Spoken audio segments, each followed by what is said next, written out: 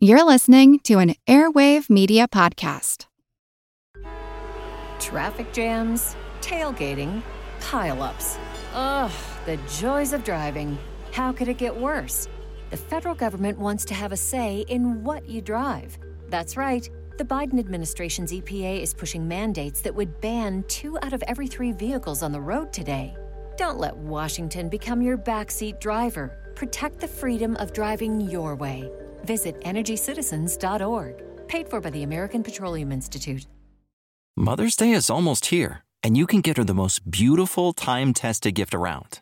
A watch she can wear every day from Movement. Whether mom's into classic dress watches, rare and refined ceramics, or tried-and-true bestsellers, Movement has something she'll love. And right now, you can save big on the best Mother's Day gift ever with up to 50% off site-wide during Movement's Mother's Day sale at MVMT.com. Again, that's up to 50% off at MVMT.com.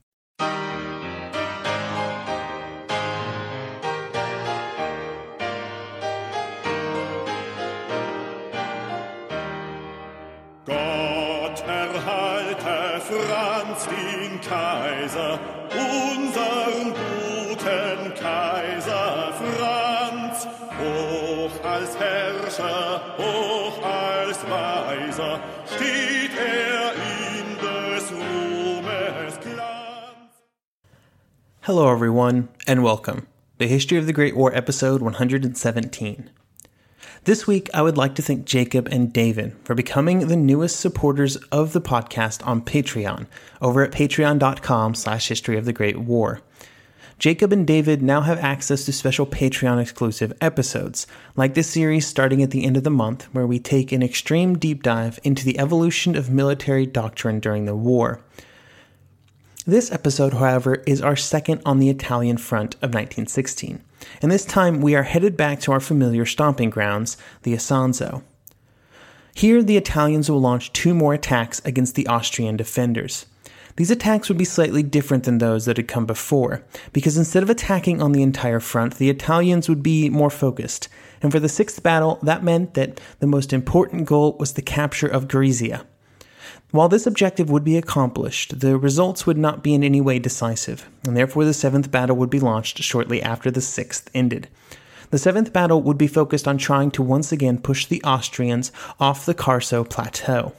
This attack will be even just as successful as all of the previous Italian attempts to capture the plateau, which basically means it wasn't successful at all. Before we get to the 6th battle, there will be another action that we will talk about involving an Austrian gas attack.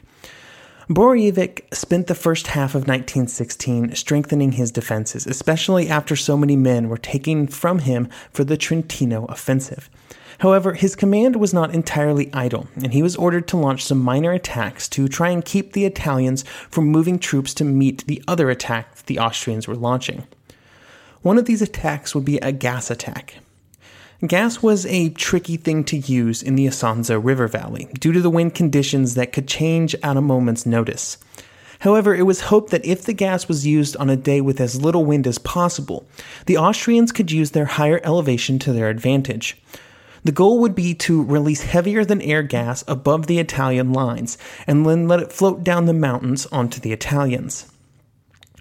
The conditions for this type of attack were available on June the 29th, and on that day 3,000 cylinders of a mix of chlorine and phosgene gas was released. The heavy clouds slid down the mountain and onto the Italian positions, and since this was the first use of gas in this theater, it caught the Italians completely by surprise. The Italian infantry did not have modern gas masks, and were therefore completely unprepared. Here is Mark Thompson from his book, The White War. Quote, "The men keeled over, gasping, glassy-eyed, foaming at the mouth, and died clutching their stomachs. Primitive gas masks, cotton wool pads impregnated with alkaline solution, and separate goggles had been distributed not long before, but many soldiers thought the precaution was needless. Their masks were soon lost or damaged." End quote. This attack would cost the Austrians just 1,500 men, and it inflicted 7,000 casualties on the Italians. However, it was not something that they could easily reproduce in the future, and that makes it much like the German attack at Second Ypres. They had used gas to gain an advantage for an attack without any real goals, and because of that they were unable to push the attack forward when it was more successful than they thought it would be. Now the Italians would be more prepared for a similar attack in the future, so they couldn't just do it all over again later. While the Austrians had spent the winter bolstering their defenses, the Italians had also not been idle. A great example of this was the work done by the 4th Division on Mount Sabatino. They had created a much denser set of trenches with tunnels and caverns as well. They did this by working at night, and due to the secrecy, they were able to move the lines very close together, close enough that the Austrians would have very little warning for the next attack. These types of small-scale preparations were combined with strategic moves by Cadorna, and over the course of July he moved thousands of troops back from the Trentino front. This represented most of the troops that had been taken from the Isonzo to meet that Austrian attack, and they were now back in position and ready to launch for the next Italian effort. These troops were also much better armed than the Italian troops of previous years. They had many more machine guns, trench mortars, and most importantly, heavy artillery. Cadorna was ready to use these men for another attack. However, after so many previous failures, he was altering his approach and adjusting his expectations. Instead of trying to attack on an entire front and punch through on that massive width with the goal of beginning an Austrian collapse that would probably only end in Vienna, he was instead aiming only to capture the town of Gorizia. This meant that they would also have to capture Mount Sabatino, Aslavia, Podgora, all of which had been the site of previous fighting. However, all of the Italian strength would be focused just on these objectives, or the area immediately around them. This was most important in artillery. The attack would be under the command of General Capello, with Colonel Badoglio creating detailed plans. In continuing our mission to call out those that we meet along the way that will play a role in World War II, Badoglio would become the head of the Italian army during World War II. He would reorganize the artillery on the Isonzo so that communication was better between the infantry and artillery. Badoglio would also make sure that fresh regiments were right behind the initial attack troops to try and keep the attacks going, and also to make sure that the ever-present Austrian counterattacks did not constantly push the Italians off of their gains. Finally, he organized a mobile response team of 18 cavalry squadrons and 4 bicycle battalions that could quickly move wherever they were needed. On the Austrian side, with so many of his best troops moved away from his command, Borjevik was in a tough spot. He would only have about 18,000 troops in front of Gorizia, and this meant that in some specific sectors of the front, the Austrians would be outnumbered up to 12-1, a staggering disadvantage. Borjevik had also misread the situation and believed that the Italian attack would fall further south. This had been caused by an Italian diversionary attack in early May on the southern Carso. Because of this misestimation, Borjevik would send a considerable portion of his reserves to the southern end of the front to try and guard the direct route to Trieste. When the attack would begin, these troops would take at least a few days to return, a very critical few days. The bombardment would begin on August 6th, and it would involve 900 guns. They would put a greater level of emphasis on specific battlefield features, like the Austrian trenches, machine gun nests, and artillery positions, instead of spreading their fire out over a larger area. A good portion of the fire would fall on the 58th Dalmatian Division in its positions in front of Gorizia. The bombardment would go on for 4 hours before the Italian infantry went forward, and when they did, there was little that the Austrian artillery would be able to do to answer. What artillery the Austrians had available, and there was never enough, were low on ammunition reserves, and even if they had that ammunition, they would not have been able to figure out where to fire. The Austrian lines were now covered in smoke, communications were wrecked, and the forward observation posts had been mostly destroyed. This meant that the Austrian officers and artillerymen had no idea what was happening in the forward trenches, or when to fire at specific locations. At 4 p.m., the first waves of attacks began on Mount Sabatino. 200 guns had been focused on the summit, where just 1 battalion of Austrians were in their defensive positions. The defenders had been mostly killed, their machine gun posts destroyed, and their dugouts caved in. And while this destruction was bad enough, the Italian infantry were also properly coordinating with their artillery. In previous battles, there had often been long pauses between the artillery fire and the infantry attacking, which gave the often outnumbered Austrian defenders time to man their positions and prepare. However, in this case, there was almost no delay, and as a result, the summit was captured in just 38 minutes. Once the summit was captured, fresh units were brought in to dig in and defend their gains. This meant that even if the Austrians could have launched a counterattack, it probably would not have been successful. Once the defensive considerations were taken care of, more troops were sent forward to hit the Austrians just as they were trying to organize for one of those counterattacks.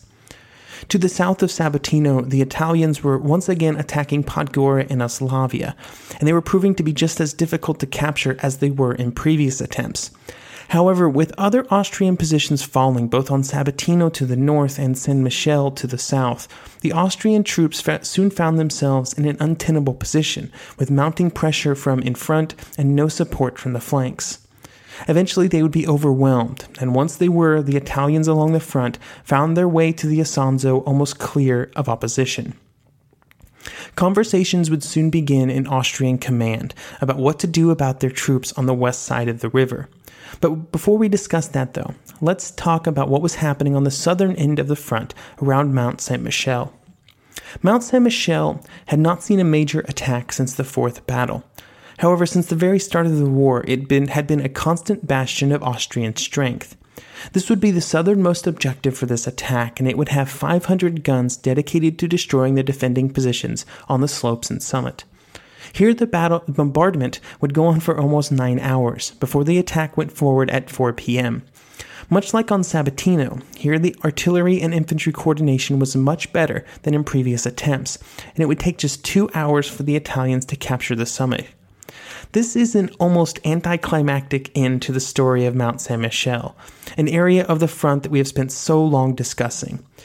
The Italians had lost at least 110,000 men over the course of 14 months trying to capture this one mountain, and now they had done it.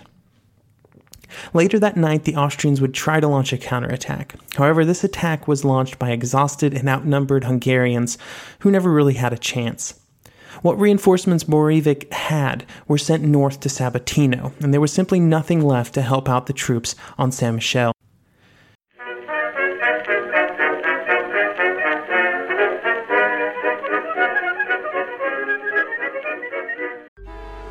Traffic jams, tailgating, pile-ups. Ugh, the joys of driving.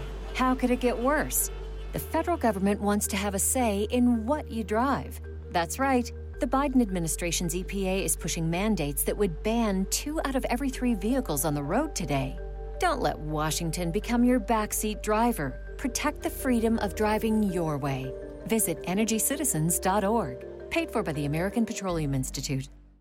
Say goodbye to your credit card rewards. Greedy corporate mega stores, led by Walmart and Target, are pushing for a law in Congress to take away your hard-earned cash back and travel points to line their pockets. The Durbin-Marshall credit card bill would enact harmful credit card routing mandates that would end credit card rewards as we know it. If you love your credit card rewards, tell your lawmakers, hands off my rewards. Tell them to oppose the Durbin-Marshall credit card bill.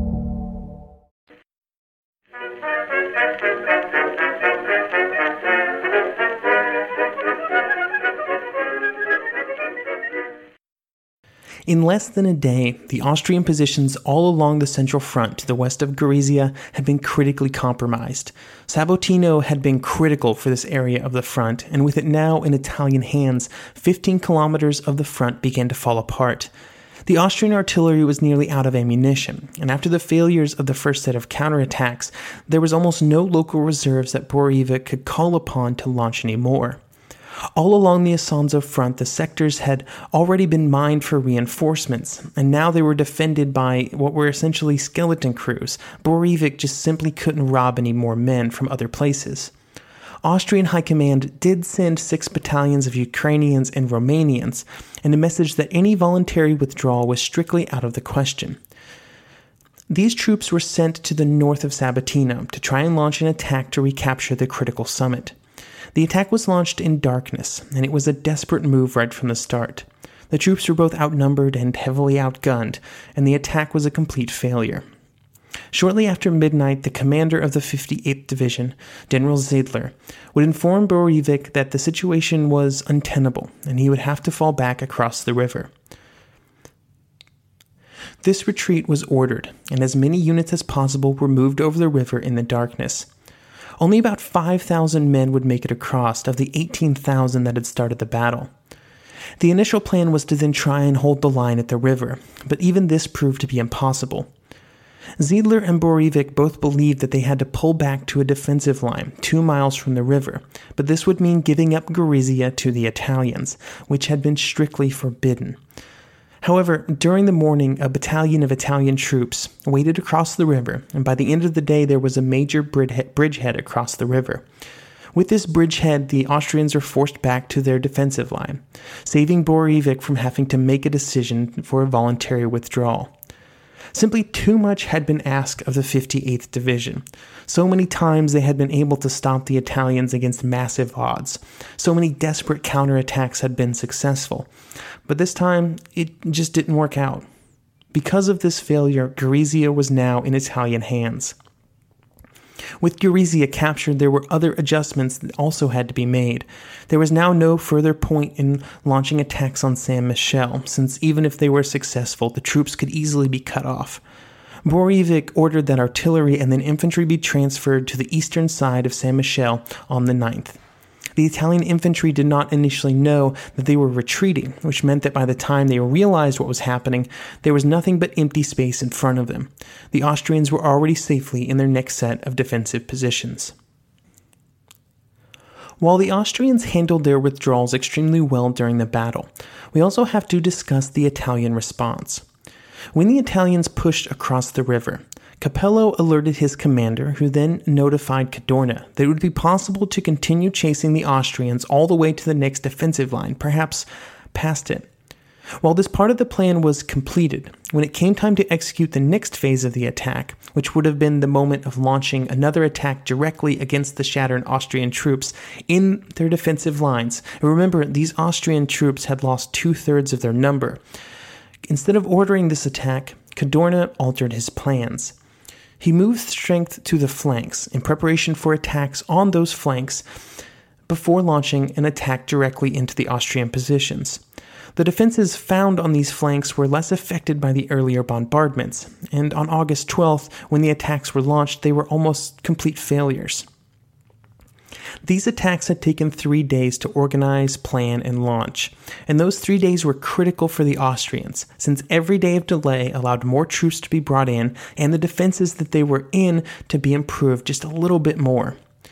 With the failures of August 12th, Cadorna had no choice but to halt all attacks on August 17th. Over the course of the battle, the Austrians had lost 50,000 men, the Italians close to 100,000.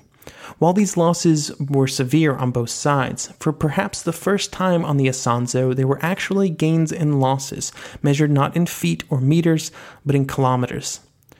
On the 24-kilometer front, the Austrians had been driven back between 4 and 6 kilometers.